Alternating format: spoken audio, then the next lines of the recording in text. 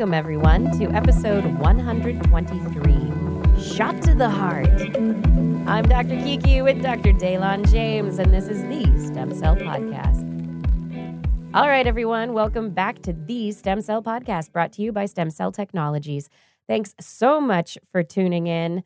We are not doing a Bon Jovi remembrance show. This is a science and stem cell show. How's it going over there, Daylon?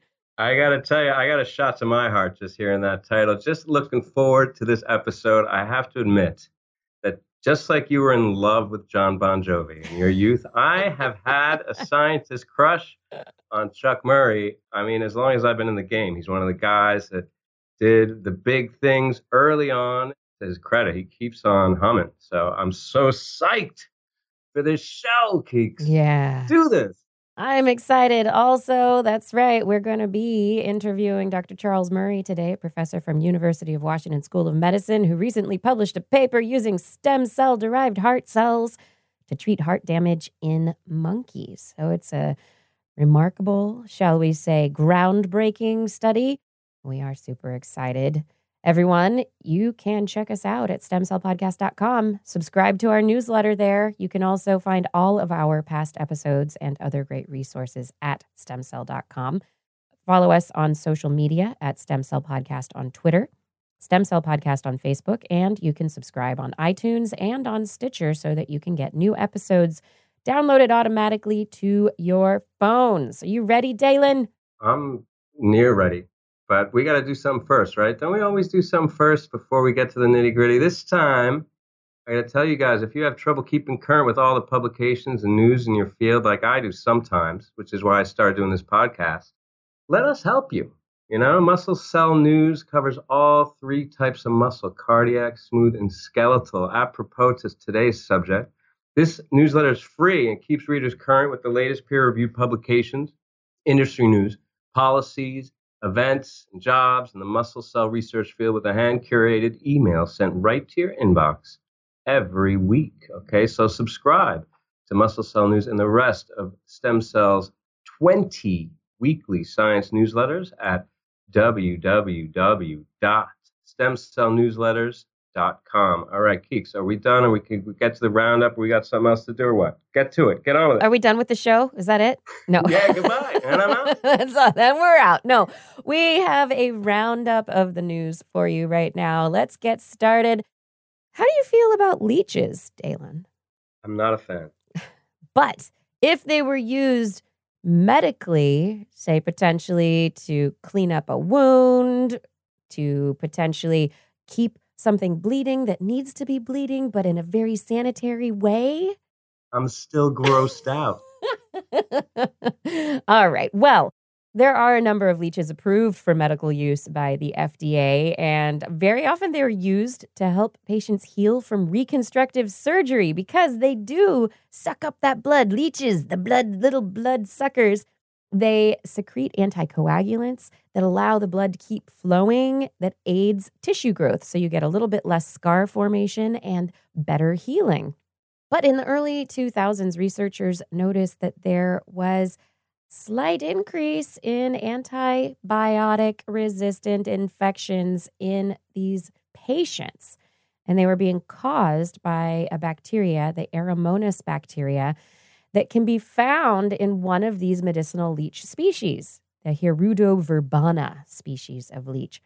Looking at their tummies, these little leech tummies, using mass spectrometry, they found drug-resistant bacteria, low levels of both ciprofloxacin and enrofloxacin. Let's see if I can get all the syllables in there. And this is a veterinary antibiotic that's used on poultry farms. The researchers think that the leeches might have been exposed to these antibiotics through poultry blood that's used for food on the leech farms.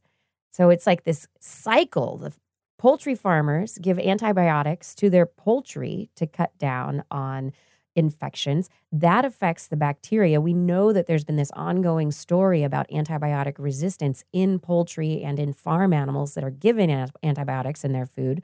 But now it's potentially having trickle-down effects to leeches, which are being used in medical applications. So the researchers who published this study, they are suggesting that leech farmers eliminate these antibiotics from their operations. Just another reason to eliminate them.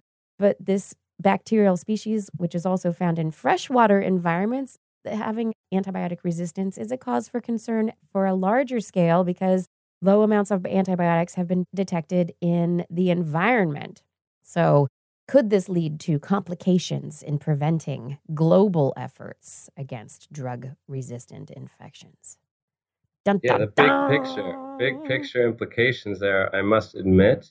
And it shows you how the cascade and unintended consequences and all that, but I'm just still stuck on that the leeches are approved by the FDA. I think this is the reason we should get rid of leeches. No more leeches. Oh, My come takeaway on. is no leeches. Yeah, I mean, there's something to be said for looking down and, oh, there's just the leech helping out. But, it's natural. I'm doing air quotes around, Yeah, around that word right now. natural. Natural, all natural. Leech therapy, which could be causing problems.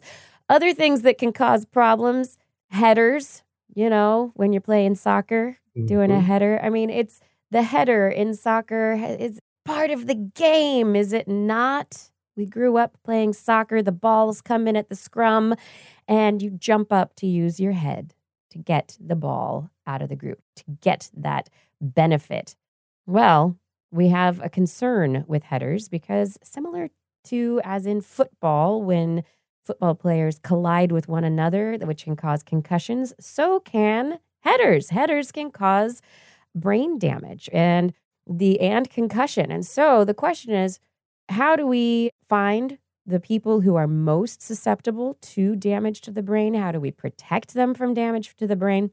One thing is getting young players to stop doing headers entirely, but a new study reported July 31st in Radiology suggests that women who play soccer, have worse symptoms after brain injuries than male athletes. But they did a comparison of post-header brains. That this hasn't been done before. Researcher from Albert Einstein College in New York from 2013 to 2016 recruited 98 soccer players from amateur teams, including colleges, comparing male and female players who had just headed the ball a similar number of times over the past year. For men, that was about 487 headers, and women had a median of 469 headers. However, women's brains had more spots of microscopic damage. The MRI scanning they used, which is diffusion tensor imaging, looks at white matter changes in the brain, which are the axons that send messages from place to place in the brain. Seems as though those were damaged. The altered spots indicated possible damage to nerve cell axons and myelin. And in men, only 3 brain regions showed potential damage associated with the heading frequency versus 8 in women. These weren't enough to cause symptoms, behavioral symptoms, but a year of heading the soccer ball for over 400 times caused changes in the brain, more changes in women than in men, and repeated blows over more years could contribute to chronic traumatic brain injury, which can lead to problems like encephalopathies and behavioral changes like memory loss and other behavioral damage. So the question is, why are women more at risk? And previous studies have suggested that it may have to do with hormonal changes and genetics. I know for a fact that there is one previous study that found that behavioral changes were greater, or at least the inflammation was greater after damage to the brain during certain parts of the menstrual cycle. So there are certain periods in which the brain is more protected than others, it seems, in the female brain, although this does still need to be supported more fully. This is a trip. I think, the male-female thing, some part of me just says that angle, there's just someone out there who's going to use that for evil purposes. I'm more concerned about just the fundamental idea. And what occurs to me is as a society, we become more intense. And this is an old story about the training, we got to train our kids young. We got to have formalized training and the level of intensity, because that's a lot. I mean, 500 blows to the head is too much for a kid. for a kid. And they're looking at some of the people that were in this study were college level, which is still pretty young. Yeah, still young. They're still in college. Yeah. That's like playing this whole thing, football in college. I mean, it's like all these things. How can you? That's another story, but it's very disconcerting. Having two young boys, I've been like, oh, you can't play football, kids. I'm sorry, but there's soccer. Now, I'm wondering. Yeah, it's interesting. I mean, there's the occasional blow to the head. We can get through it, but this repeated injury is what really concerns people these days. This kind of ongoing inflammation that doesn't really have the chance to heal itself before the next impact. And then, we're not woodpeckers. We don't have padding in our brains. We don't have special anatomical adaptations for collisions with our head. We don't have giant skulls. No, we don't have antlers. Not to mention, you get a bunch of kids playing together. That's one kind of header. And then you get kids playing on a field and the ball's crossing hundreds, it's traveling a long way. That gains a lot of momentum, a lot of gravity on there. That's a bigger hit. Yes. And just a bunch of kids playing in the rec room. So this needs a real close look. We can't make the same mistake we did with the football injury, just ignoring it. Exactly. Yep. Something else we can't ignore, Ebola in Africa. And a new species of Ebola virus has been discovered in bats in Sierra Leone. The government announced this on July 26th. They calling this strain the Bambali strain. Researchers from the University of California, Davis, who are working with the Virus Hunting Predict project, have said that it's definitely related to other Ebola viruses, but it is quite different. It can infect human cells, but they don't know whether or not it actually causes disease in people. The researcher Tracy Goldstein from UC Davis says it has the machinery to enter a human cell, but that doesn't mean that it's going to make people sick. So that's still yet to be seen. The Restin virus, a species of Ebola, can cause disease in non-human primates, but doesn't actually make humans sick, for example. However, other species of the virus cause epidemics, and we have been developing vaccines for them. We don't know at this point where the Bambali virus stands, but research is ongoing. Yeah, as we record here, there's another outbreak of Ebola in Africa in a human population. The good news there, I think, though, is these vaccines have been showing limited success, although limited, I would emphasize there. Yeah. And no matter what progress we make, it looks like there's another new virus right around the corner always, so we won't get lazy.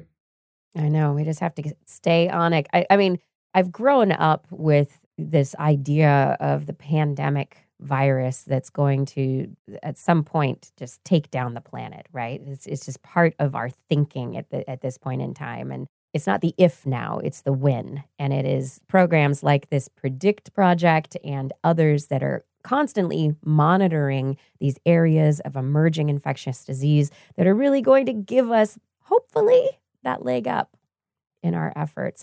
Now, technology is also giving us a leg up in our efforts. And in last summer, we reported on a University of Oregon Health Sciences University researcher, Shukrat Metalipov, here in Portland, Oregon, who reported repairing genetic mutation in human embryos using CRISPR. And it was this huge announcement, shortly followed by a bunch of controversy and wondering whether or not he could have actually done it.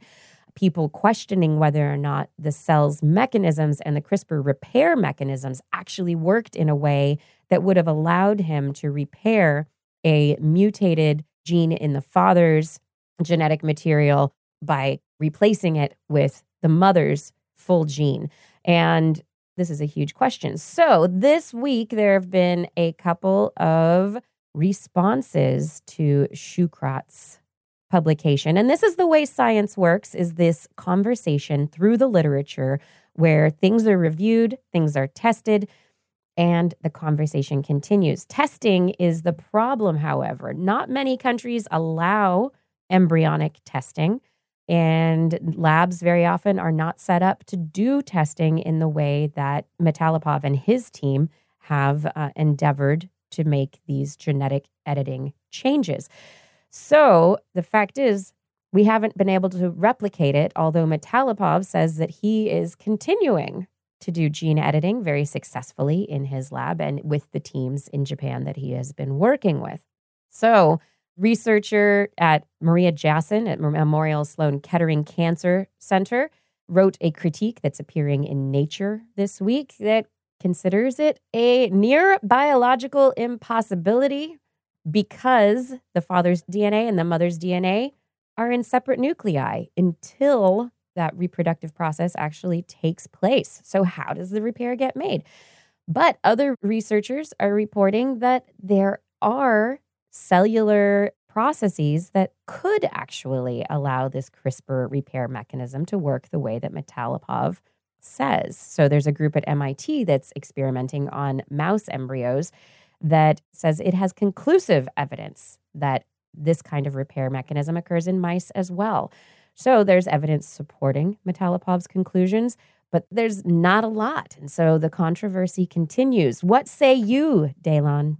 Well, I have to circle back to what you started out with, the way science works. I love this story. I mean, it's fraught, right? Because it's a whole debate and everybody's watching their back. And I wouldn't say, with these brief communications arising format, I think it's funny to read in between the lines because the language is very careful where, this could, and it's all hypotheticals, but really you can see the animus seething between the lines of like, you're an idiot, pretty much. There's no way you did that. Exactly. And this is so good. I really advise the listeners to go out and look at these 3 brief communications arising in this most recent issue because they are these 2 perspectives that are kind of critical of the interpretation and then the defense from the original authors, Ma et al., including Shukret. And so the science, the batting around of the potential interpretations, I think, is what's really great about this, because it's not taking any issue with the technical methods. I think it's saying, well, the thing that you interpreted as this, what you may not have considered is that there's an alternate interpretation, and then trying to provide evidence for that. And then Shukret comes back with saying, okay, we broaden our methods. So it's this whole discourse, which at the end of it is going to be so essential because it takes this super high profile result, which was interpreted, the theoretical possibilities of this is essentially cutting males out of the genome. You could just say, we're going to target all these genes and they'll revert to the maternal chromosome and we'll just get rid of all those inconvenient male factors. So this, at the end of it, I think everyone will come down and say, we were right. We didn't know how right we were. Maybe we weren't as right as we thought we were. Either way, I think we're going to arrive at a consensus where everybody's happy. They're still seething, but it'll moderate, I think, the enthusiasm for sure is one negative impact of this. But I think that's essential to not racing forward prematurely. Yeah, the racing forward prematurely. I mean, we've also had the news recently of the question of the errors that arise through CRISPR. Yes. And this was brought up in one of the commentaries as well. If you're deleting things, but it's deleting the wrong stuff or it's deleting too much, what effects is that going to have? And so this is going to be a long-term back and forth. And before it ever becomes a germline editing therapy that we're using on humans, a lot of questions still need to be answered.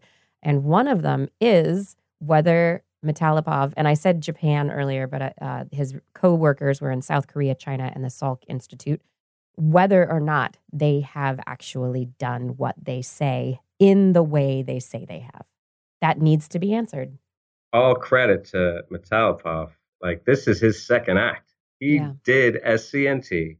And now he's continued to roll forward. And none of these questions would have even been raised if he hadn't, done the work. So this is so good for science, even though it's fun to read because the negative of it is so fun.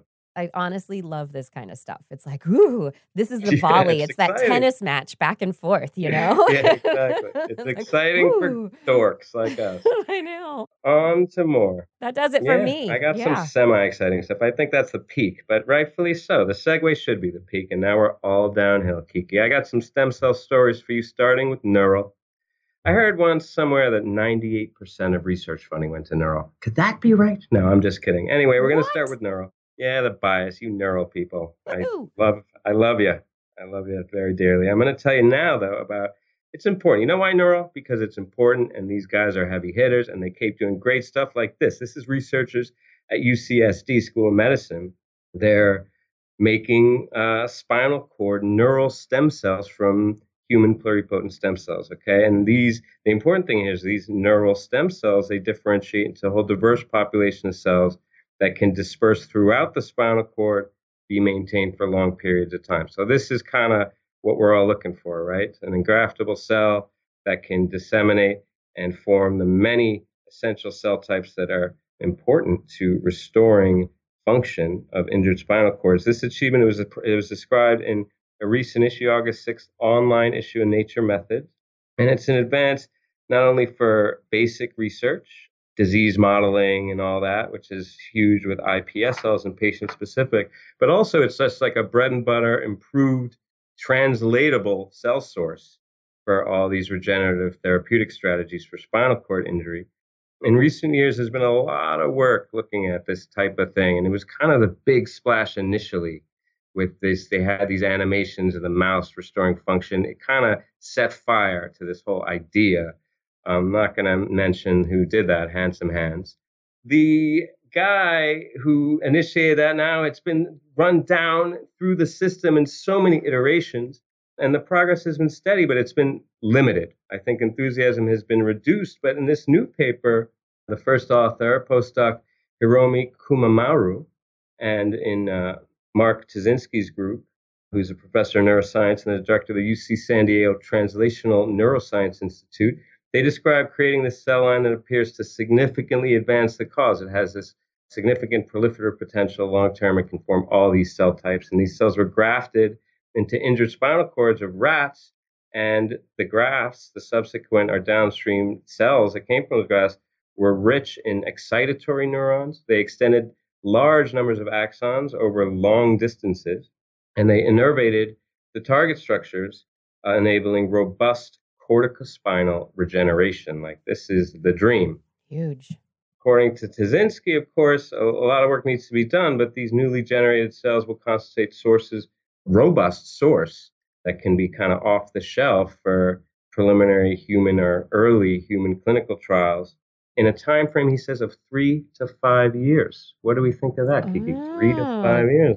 This is even better than our 5 to 10 years. I know, this is advanced. Of course, it still needs to be determined the cells are safe. Yeah. Of course. And they're going to do a lot of rodent, non-human primate in advance of that. I guess they're going to do that in 3 to 5 years. And it should be noted that this isn't just about spinal cord injury, but because you can generate this whole diverse repertoire, it's good for modeling, as I said, but also the drug screening for disorders that involve spinal cord dysfunction, which are, a whole array: ALS, progressive muscular atrophy, hereditary spastic paraplegia, spinal cerebellar ataxia, a lot of stuff. Genetic disorders, oftentimes, that are characterized by this progressive discoordination of gait and eye movement. So this is one of those, I like the bread and butter type studies. They don't get enough attention because they seem really technical, hence Nature Methods, but this is a big step forward. The big thing is you want cells that integrate and that, don't end up having to go through a period of figuring out who they are, which can often cause bigger problems than what you start out with. And so going from the HPSCs to these specific spinal cord neural stem cells, like you're skipping a step there, and the transplantation can be amazing. Yeah, the potential's great. Research, transplantation, let's see it. Yeah, Kiki, and your point's well taken about correct integration. It's a good segue to the next story, which is about a new trial for Parkinson's disease. Do you remember famously, the thing was with cell therapy, they took the aborted fetus neural stem cells they inject in these Parkinson's disease patients, and they had these violent dyskinesias. So like you're saying, like getting the correct integration is correct, the right cell types, the right places. And lo and behold, Japan, again, leading the way with these trials of iPS cells. I've talked a little bit about on the show how it's a little discomforting, the pace with which they're going here, there was Takahashi initially in the eye and Pete Coffey in defense of Japan. They're not the only ones. Pete Coffey had that trial that we talked about.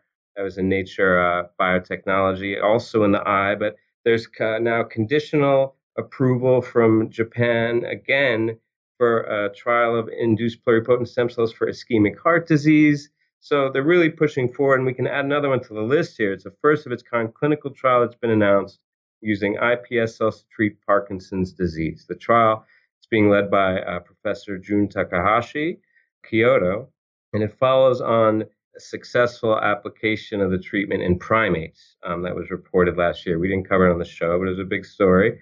So this is 7 patients that are going to be treated with iPS-derived dopaminergic cells, and they're going to be followed up for 2 years. The primary objective, of course, is going to be safety and tolerability. Details of the trial: it's an injection of 5 million neural progenitor cells directly into the brain of patients. That's all the detail I have there in terms of where in the brain. And of course, the researchers hope that over time, the progenitors will mature and graft in the patient's neural networks and begin to release dopamine. We all know dopamine is the fundamental element missing or that's attenuated in Parkinson's disease, which causes these tremors. And I'm kind of confused as to why these cells are going to be any more predictable than the cells from aborted fetus. But at least I think they're going with this approach that they learned their lesson from the IPS, patient-specific each time, because the quality control involved with that is kind of prohibitive. So they're going to use iPS cells that are derived from a bank. So they're going to be kind of allogeneic, which, I mean, raises kind of, I don't know if it's a blessing in disguise, but probably not, considering that there's an immune barrier in the brain. But like there's a transplant rejection, it might be a good thing if you got some wild cells in there. But, this transplant rejection potential also necessitates the immune suppression. So it's a balance, maybe more effective in terms of the QC to use the bank cells. They're going to have to worry about the immune rejection and complications of immune suppression. And they're recruiting Japanese residents. I wouldn't want to volunteer, but, if you're in the throes of Parkinson's, I can see how this would be attractive. I'm worried about the risk. There's worse things than being in the throes of Parkinson's. And I don't even want to imagine some of the unintended consequences, unforeseen. I mean, who knows? So it's a little scary to me, Kiki. I mean, the fact that it was successful in primates, that's what's brought it to these human trial levels. So there is evidence, but we know that these types of human trials have gone wrong before. Right. So we hope that it will work this time, that they've figured out the kinks in the system and worked them out, and that it will be successful. We keep trying. Yeah, we keep trying. By we, I mean Japan. Japan is really pushing, and we know the writing's on the wall there. We all know they pretty much invented iPS cells, so they have a kind of cultural impetus to capitalize and be the first to capitalize. So I get it. I don't get it. A lot of mixed feelings there. Yeah. So let me press on away from neural for 5 seconds, okay? If you're a neural freak like most of you can turn off the show. No, don't turn it off. Let's get some breadth. Let's learn some new things. Come broaden our horizons. Yeah, we're going far away here, guys. We're moving into another realm.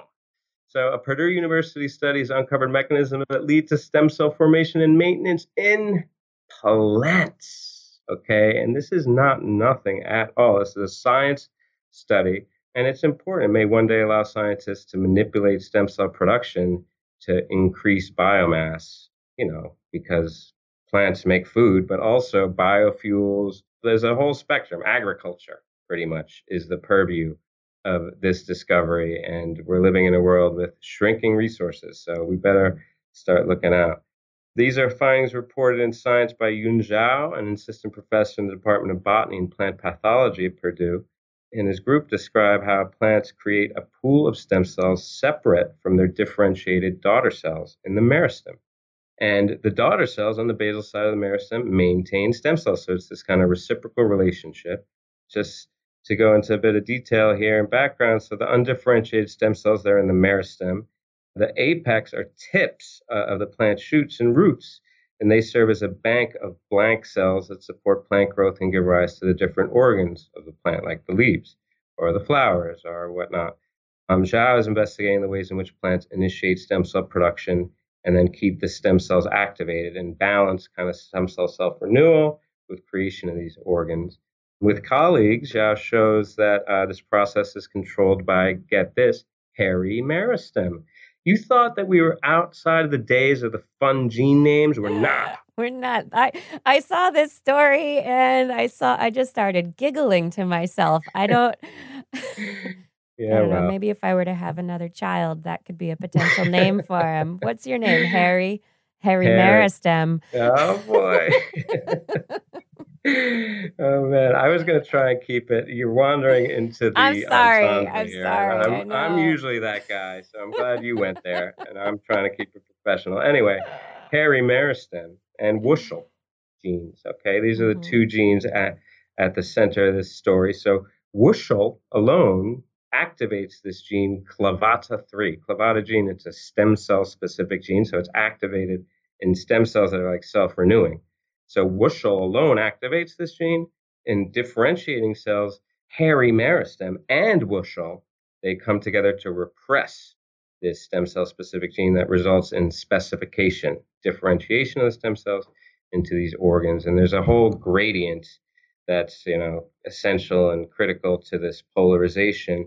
But really the thing I think that elevated this story to science was that the whole idea here, the whole hypothesis, was born out of a 3D computational model. Essentially, this experiment was created in silico, just looking at the gene expression patterns in the meristem, the genes that control stem cell identity, and modeling them in this 3D computational model. And then that computer-generated hypothesis was confirmed on an experimental basis. So I think it may be a peek into the future, or one arm of science, which is this kind of in silico where I wouldn't call it AI, but we're using, especially in terms of spatial organization, there's things that computers can model for us that can, be hypothesis generators. And this is a great example of that. So we may be in the age, we may have transcended laboratory science here.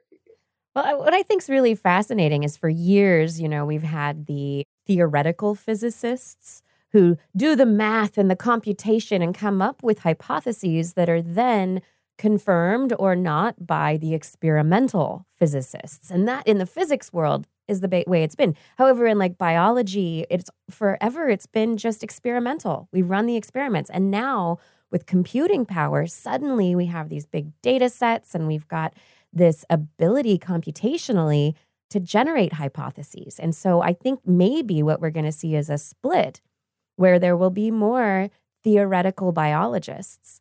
Mm-hmm. I think you're exactly right. And you nailed it right there with the processing power.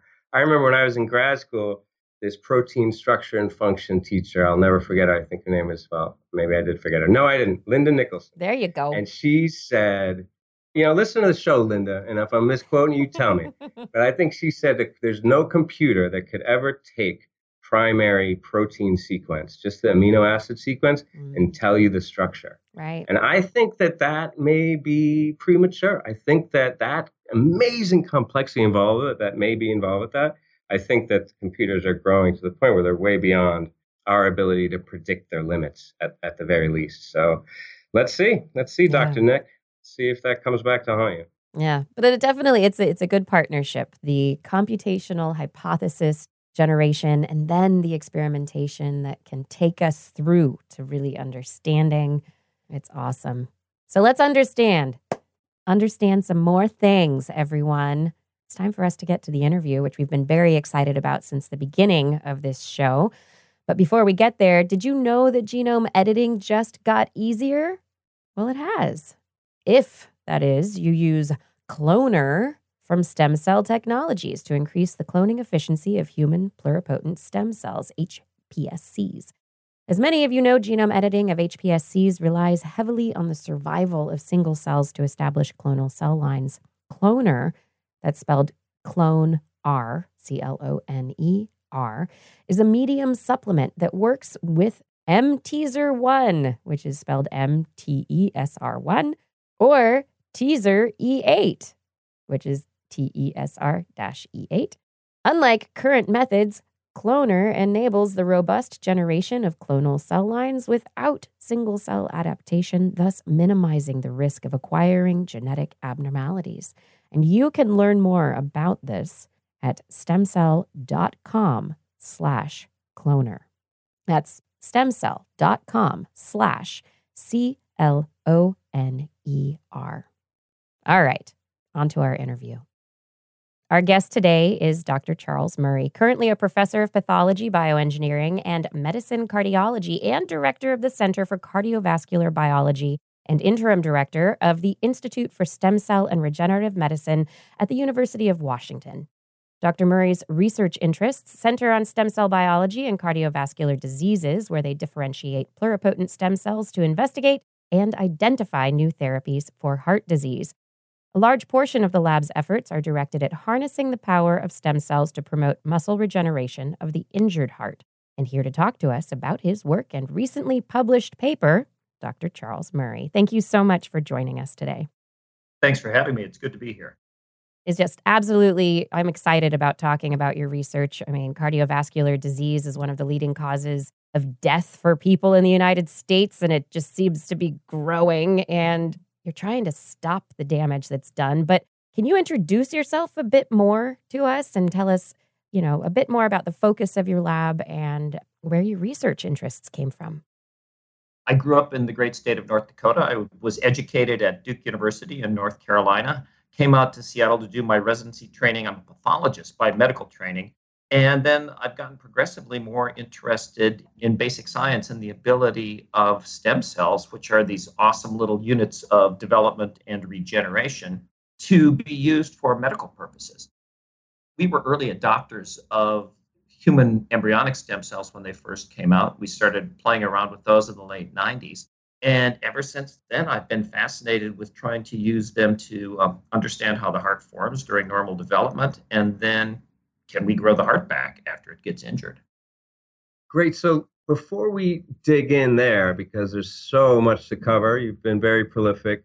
Can you give us an idea? What's the current state of the art? Not experimentally, but clinically. What's the best we can do for this? It kills. You could tell us more. How many people does this kill, and what can we do for these people who survive acute heart attacks? Heart disease, as Kiki alluded at the beginning, is the number one cause of death in the world, number one cause of death in the country. It's one of these number ones for all the wrong reasons. Number one, Medicare expense, number one reason of admission to the hospital, blah, blah, blah. You get the idea. It's the big one. And the main problem is that the heart is the least regenerative organ in the human body.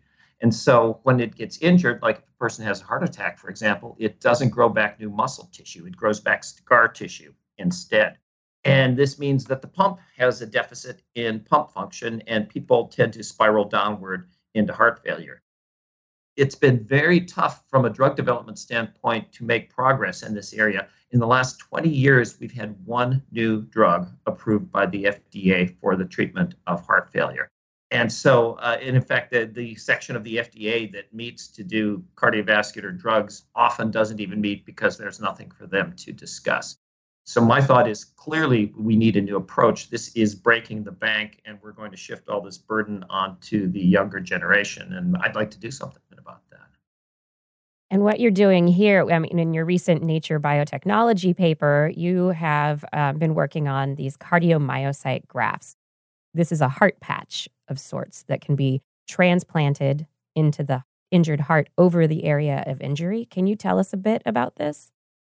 It's not quite a patch per se. At least it's not going in. It's a suspension of isolated cells. So we take stem cells, turn them into heart muscle in the dish, and then disperse them. And then we can store them frozen until such time as we need them. And when we want to do a transplant, we thaw them, we put them into an injection system and give the heart a shot, essentially. And that suspension of cells, then they're very smart. They self-organize. They form new tissue. They connect one with another. They connect to the surrounding host heart muscle, and then they call in the ingrowth of new blood vessels and new connective tissue. So they end up setting up a pretty decent looking facsimile of human heart muscle in whatever location we've transplanted them into. Yeah, so I mean, as I alluded to earlier, this isn't the first time you've done this. A few years ago, you had a similar story in primate where the story was that they could regenerate the heart, similar approach, similar amount of cells. I'm sure your protocols have become much more refined since then. This study, the real innovation, I guess, was improving function or demonstrable improvement of function, which was very impressive. And also the sophistication of the tools you used to identify kind of the nature of the graft and its function and the potential for arrhythmia, safety, all that. Can you elaborate on how this new study built upon the previous and kind of what we're building towards? Absolutely, yeah. Thanks for your kind words about that. Well, so what we previously showed was that we could transplant in a large number of cells, the better part of 1 billion cells, into the heart attack in a macaque monkey, and we could grow back a good chunk of the wall. And that was very exciting. We also showed that that new muscle survived long term and beat in synchrony with the surrounding heart muscle. So all of that was very exciting, and that was, a major breakthrough in our minds, at least. What we found that was quite unexpected was that this electrically destabilized the heart and that it caused the animals to have what are called ventricular arrhythmias for a period of a couple of weeks after transplantation. These weren't they didn't make the monkeys too sick.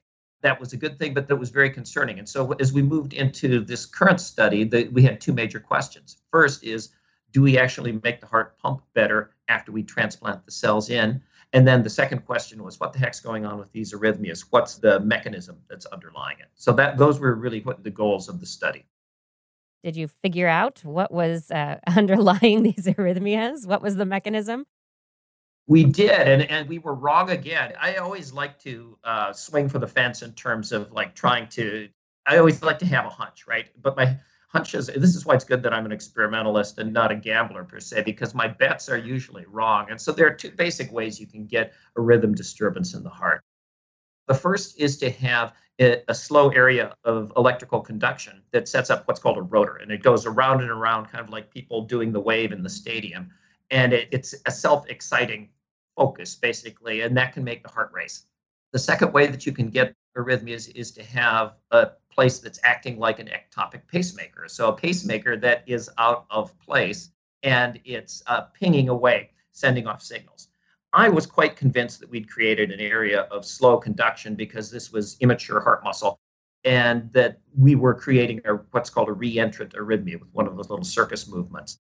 That turned out to be completely wrong. What instead we were doing was making new pacemakers in the heart. And these graft cells that we put in actually compete with the heart's own pacemaking mechanisms.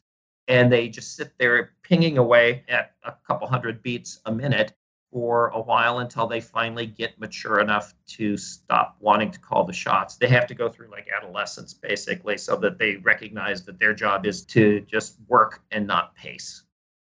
I have to say, it inspires confidence in a result when the investigator disproves his or her own hypothesis. You know what I'm saying? Your ego sacrifices, but I believe you. Come visit us in Seattle. We're wrong all the time, but at least our data hold up.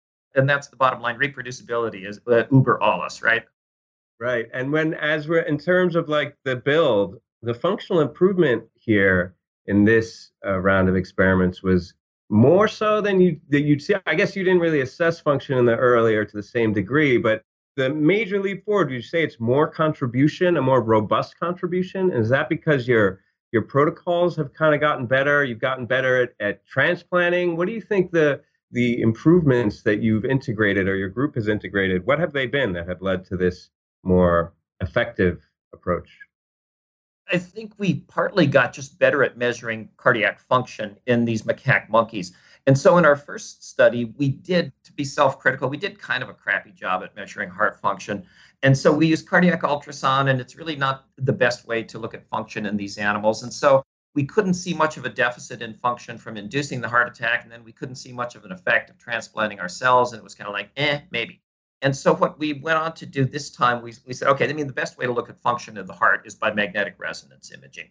So we took the time, we got our act together in advance, and we learned how to do MRI scans on macaque monkeys so that we could get a good look at their heart and see how well it's beating. And so there's this metric that we use that's called ejection fraction. And what that really is how much blood gets squeezed out of the left ventricle with each beat. And in a normal, healthy macaque, that's about 70% or so. And what we found was the way we were injuring the heart by a myocardial infarction in our first study barely made a dent in that. We hardly reduced the organ's contractile function at all, from maybe 70% to 65%, something like that. And that, of course, was because we'd done these dinky little infarcts because we wanted all the animals to survive, because it was really a feasibility and engraftment study, that sort of thing. And so we were hedging our bets towards not having complications because we'd never done this before. And so when we actually got around to measuring function carefully, we had basically no functional deficit. And so no functional deficit, no ability to detect an improvement in function. We've got to do bigger infarcts if we want to mimic what's going on with patients who have big myocardial infarctions. And so we gave the animals significantly larger infarcts, and this dropped their ejection fractions from, say, 70% down to about 40%. We said, okay, now we've got a big window to work on and see if we can improve upon it. So armed with that sort of model building background, we were then able to test the effects of transplanting our cardiomyocytes in. And we were delighted to see how well they performed. In a month, they took the ejection fraction from about 40% to 51%. And by 3 months, it took it to about 62%. So we were really, back 90% of the way or so to normal at 3 months. And so this really exceeded our expectations for the ability of these cells to repair the heart. And considering these ectopic pacemakers that get formed as these cells are integrating themselves and going through, as you say, their adolescent period, thinking of transferring this from our primate cousins to humans, we don't want to have those kinds of arrhythmias in the human heart. So what is the balance here between finding either a more developed cell type? How can we think about potentially getting rid of these arrhythmic cells? So, Kiki, this is what I wake up every morning every day about, right? I was like, my wife is so tired of me talking about this at the dinner table, but it's what I'm totally into at the moment. The first thing I'll say is that we have a period that lasts 2 or 3 weeks. This isn't going to be a problem for a lifetime, but it could be, but it's very serious while it's going on. So you're absolutely right. We take it seriously and we don't want it to happen in patients. There's a couple of approaches that we're working on. The first is, can we treat this with drugs? And there's a bunch of different antiarrhythmic drugs that the FDA has approved. And so we are currently screening each and every one of them singly and in combinations and things like that to see if any of them can treat this. One of the things that we're finding is this rhythm is a rhythm of human creation. It doesn't seem to have existed in nature until we made it. And I sort of just laugh at myself because, it was obviously we don't quite know the best way to do this, and we're getting in our own way a little bit. But we're making some progress in terms of finding drug treatments to suppress the rhythm disturbance until they can, get through the woods, if you will, and the cells will mature. The second approach is, can we alter the cells themselves? And we have 2 tacks that we are taking in that regard. The first is to try to push their maturation. We know that if this is pacemaking, the cells don't stay pacemaking forever. It's just while they're immature. So is there a way to push their electrical maturity to the point where they lose these pacemaking currents that we think are responsible for carrying the electrical events that lead to the rhythm disturbance? And so we're making good progress, but we don't have the answer yet. And then the last element is to use genome editing. And this is, CRISPR-Cas9, that sort of stuff, to edit the human genome, which is a wonderful technology. And so we have a sort of a top list of candidates that we think might be carrying this arrhythmic current. These currents aren't present in normal adult cells in the ventricle. And so we submit to be a heart repair cell, you don't even need them. So we know the current, we know the protein, the ion channel that carries the current, and we know the gene that codes for that ion channel. And so we're using genome editing to take these suckers out. And then the goal will be to, does this make the arrhythmias go away? We're doing this initially just because we want to know the mechanism, but maybe that would be a good way to just ensure that the cells are much more chilled electrically, and they aren't going to try to take over and be the lead pacers as well. So potentially we could think about going to the FDA with a gene-edited cell if it works really well when we test it out. Those are the works in progress right now. I wish I had the answer for you. And my wife wishes I had the answer for you also. Well, I think your answer certainly illustrates how many dimensions you have to come at the problem from.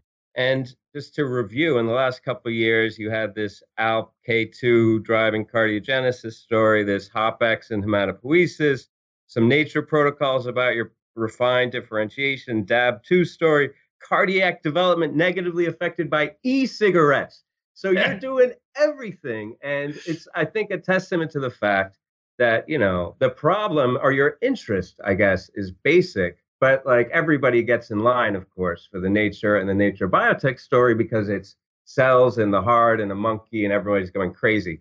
Does that annoy you that there's this disproportionate attention? And whether or not it annoys you, do you think it's because, honestly, do you think it's because the heart story is like the culmination of all the other ones and has the biggest upside and is the biggest, genuinely objectively the biggest story, or do you think it's more because it captures the imagination of the press? I mean, that's an interesting question, Dale. It doesn't annoy me. It's just sort of the way life is. We wouldn't be here talking if it weren't for the Nature Biotech paper. And so to be annoyed by that is sort of like being annoyed by gravity. It's just the way the world works. We would never have had these Nature Biotech papers or whatever if it weren't for all of the step-by-step, brick-by-brick basic science kinds of things. And as a basic scientist, I love to do these projects that, how is it that it really works? What are the genetic regulatory pathways and things like that? But I recognize that we are, let's just say, writing for a much smaller audience because it's kind of geeky and it's stuff that I really love. But I get it that the whole world doesn't really, isn't really thrilled by negative regulation of the Wnt beta-catenin pathway. Whereas when you make a step forward that says, hey, this might be an emerging therapy for heart failure, it's just necessarily, it speaks to a larger audience. And I think that's why it is. And what I like is the fact that I think all of this basic science that we do makes us much better scientists when it comes to doing something translational. It makes us rigorous. It makes us self-critical. It makes us skeptical of our own work because we know how complicated these systems are. And when you're trying to do something that has never happened in nature before, like make the heart regenerate, having spent all this time studying nature as a biologist teaches you a great deal of respect and humility for her. Because the idea is basically we've got to work with nature and learn the lessons and not in any way think we're in control. I'm curious what you're working on with this, just taking cells, these embryonic stem cells, and giving a shot to the heart per se, versus the heart patch methodologies, versus let's regenerate a heart, let's use a 3D bioscaffold and seed it with cells and grow somebody, their own heart. All these different pathways towards treating heart disease. Can you speak to the challenges, and are they all good for different things, or is there, which one's the right one? Which one's going to save us? I wish I were smart enough to have the answer. I think we're still at the stage where it's good that we've got diversity in the ecosystem, that we have different people doing different kinds of ideas, because I can only do, so I'm sort of ADHD and I have my fingers in all these different pots, but I can only do so much. And we need different people and with ideas. There are people who think my idea is terrible and that the patch is the way to go, that sort of thing. I'll just say we worked in patches for about a decade. And we backed away on that because what we found is that we can make beautiful looking heart muscle that sits on the surface of the heart, but it doesn't hook up electrically. There's a scar tissue barrier that prevents its electrical integration. And so it will, in the experiments, these weren't done in rats, the rat heart muscle is beating merrily at 360 beats a minute. And the human heart muscle is sitting there on the surface of the heart beating at 40 beats a minute. It looks great under the microscope. But if you do the physiology, it's completely out of sync. And so it can't really assist the pump. All it can do is provide like what I'd call trophic factors, soluble things that may be healthy for the tissue, but it's not really what I'd call proper remuscularization. So that's led us to say, okay, we've got to get the cells into the wall where they can actually touch the other heart muscle cells. And that's how electrical transmission happens in the heart. It's from one cell touching another, and current flows from cell to cell. And that's the whole synchronicity thing about the heartbeat. And then in terms of bioscaffolds and all that kind of stuff, we play around a lot with bioengineering. A lot of people, Cornell's got a great bioengineering program, for example, and that sort of thing. We play around in that. I'm glad people are doing it. I see that as further off. I guess, right, I've gotten interested in cell therapy because I think this is going to be the fastest way to get new heart muscle grown in a human patient. And I think once we try to do this in patients, we're going to learn all kinds of stuff. There may be whole new problems that are coming up that we never even imagined once we get into people. And I think it's about time to start learning those, because in the end, models are just models. And, I've been at this for 20 years or longer, and you can only go so long before you've got to take it to the patient and see whether what you're doing makes sense. So I think that's the way to get there first. The patch thing could be made to work if we could figure out how to get electrical integration. Bioscaffolds could be made to work, controlling the cell cycle of the remaining cardiac muscle cells so that they start to divide and repopulate. That can work. And reprogramming cells that aren't heart muscle cells into heart muscle cells can be made to work. But those are further down in the developmental horizon. And so, I sort of picked mine and got obsessed with it. And that's why I'm doing what I'm doing. Well, clearly, that was a really long answer. I'm sorry for that. No, it was a complete answer. Following on it, you're not the only one clearly who's got the idea that cells may be the quickest route, and also emphasizing moving into humans. Your boy, Michael Laflamme, who was, co-author, co-senior. My man, not my boy, my man. Yes, your man. And Lorenz Studer and Gordon Keller and Vivian Tabar, they started this Blue Rock thing, Series A, 200 million. So there's a lot of emphasis on bringing this to market. And I know you had a company, I looked into this, founded, preceded theirs, 10 years old now, Beat Biotherapeutics. It seems like you're staying in a more academic basic, but do you now, with a story like this in the Nature Biotech, just looking at the pictures, like if I were your man Laflamme, I'd be like, oh, I shouldn't have left. I should have hung out with my man a little bit longer. But do you now go to market with this type of idea, or what's like the next stage, or what's in the cooker for you? Yeah, so we're very much thinking about that, because nothing just jumps out of an academic laboratory into the healthcare sector. You get things to a certain point, and then you've got to put on your big boy pants, so to speak, and make the move for commercialization. And then the question is, how do you do that? Do you license it to somebody and just let them take it over? Do you try to spin out a company and that sort of thing? And so that's what we're trying to get sorted in our own minds right now, because I think with the stage that our work is, it's getting to the point where we need to accelerate. We need to get ready to do patients. And it's hard to do that when your funding is from the federal government. The government is not really designed for rapid acceleration and then a sort of nimble, sort of focused expansion. We've begun to look for private sector funding, and that's a work in progress right now. And I think the people in Blue Rock that you alluded to, they're a brilliant team of scientists. I think they're pretty happy where they're sitting right now. I won't speak for them, but that would be my notion. They're sitting on a big chunk of capital, and they're probably pretty cheerful. I think you're right about that for sure, but your cheer is sure to match theirs, if not already. You seem like a cheerful guy yourself, just with the result. It's not really about the money.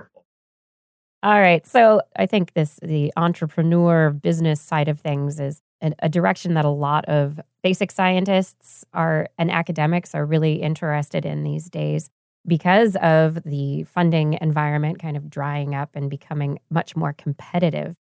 For young scientists coming in, do you think that there is like a balance to be found in applying for funding, looking at your research and considering it for maybe startup potential?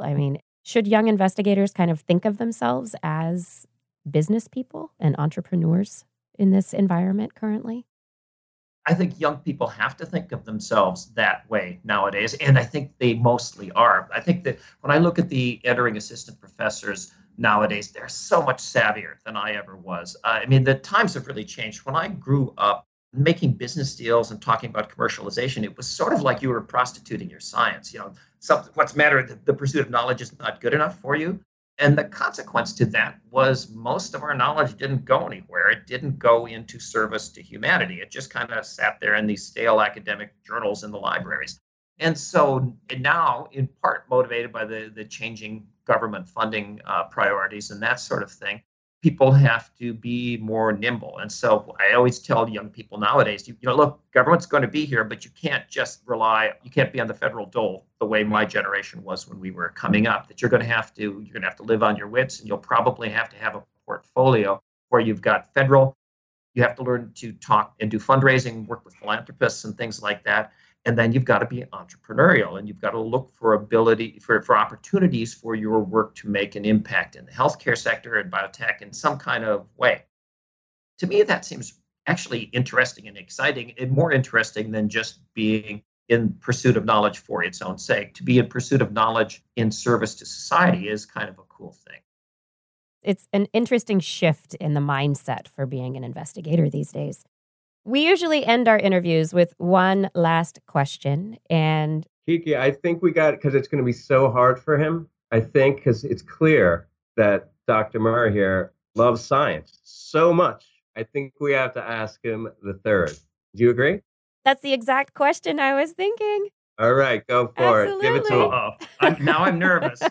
So we haven't asked this question in a while, so I am interested in your answer. If you hadn't chosen science as a career, what would you have done and why? That's such an interesting question. I probably would have been a physician, but that's maybe not exactly what you're looking at either. I mean, I clearly would have been a physician because I set out to be a surgeon. And then one thing led to another, and through a series of terrible judgments on my part, I ended up where I am. But if I were to totally forego science and engineering, it's because I like to be useful. I'd still be in science in some way because that's just my brain, but I would be in environmental science in some way because I think that is another enormous unmet societal need. And I mean, just to be cliche, think about global warming and all that kind of stuff, waste management, which is boring but critical. And so I have the ability to get interested in things that other people find really tedious. It's one of my gifts. I think it would probably be something like that. I think I could be really happy in environmental science. I'm just waiting for somebody someday to say that they would play the lute or something. Everybody just has such a sensible answer. Can't somebody just be selfish? Well, I mean, good for you. Do I have athletic skills in this new scenario? Yeah, I mean, sure. You have superhuman skills if you want them. So it's sort of, I was sort of just thinking I was plain old me, but yeah. Anyway, it's fun to think about. It is. And I can imagine no matter what you would have potentially chosen, it would have always ended up with interesting dinner table conversations with your wife. She is quite a lucky woman. I will say that. In fact, I've tried to get people to start calling her Lucky for a nickname, but amazingly, it hasn't caught on. Keep trying. Keep working on that one. That's Tilts right. at that windmill also, yes. Oh, Dr. Murry, thank you so much for joining us today and discussing your work with us. You are most welcome. What a fun conversation this was. It has been absolutely entertaining, educational. I know that our audience is going to appreciate it very much. Everyone out there, thank you so much for listening to the Stem Cell Podcast. Be sure to send us your thoughts and questions on Twitter. We are at Stem Cell Podcast, or you can email info@stemcellpodcast.com. And you can always take our survey. Don't forget that at stemcellpodcast.com. Be sure to tune in for our next episode in 2 weeks. That concludes episode 123 of the Stem Cell Podcast. Thank you for another great show.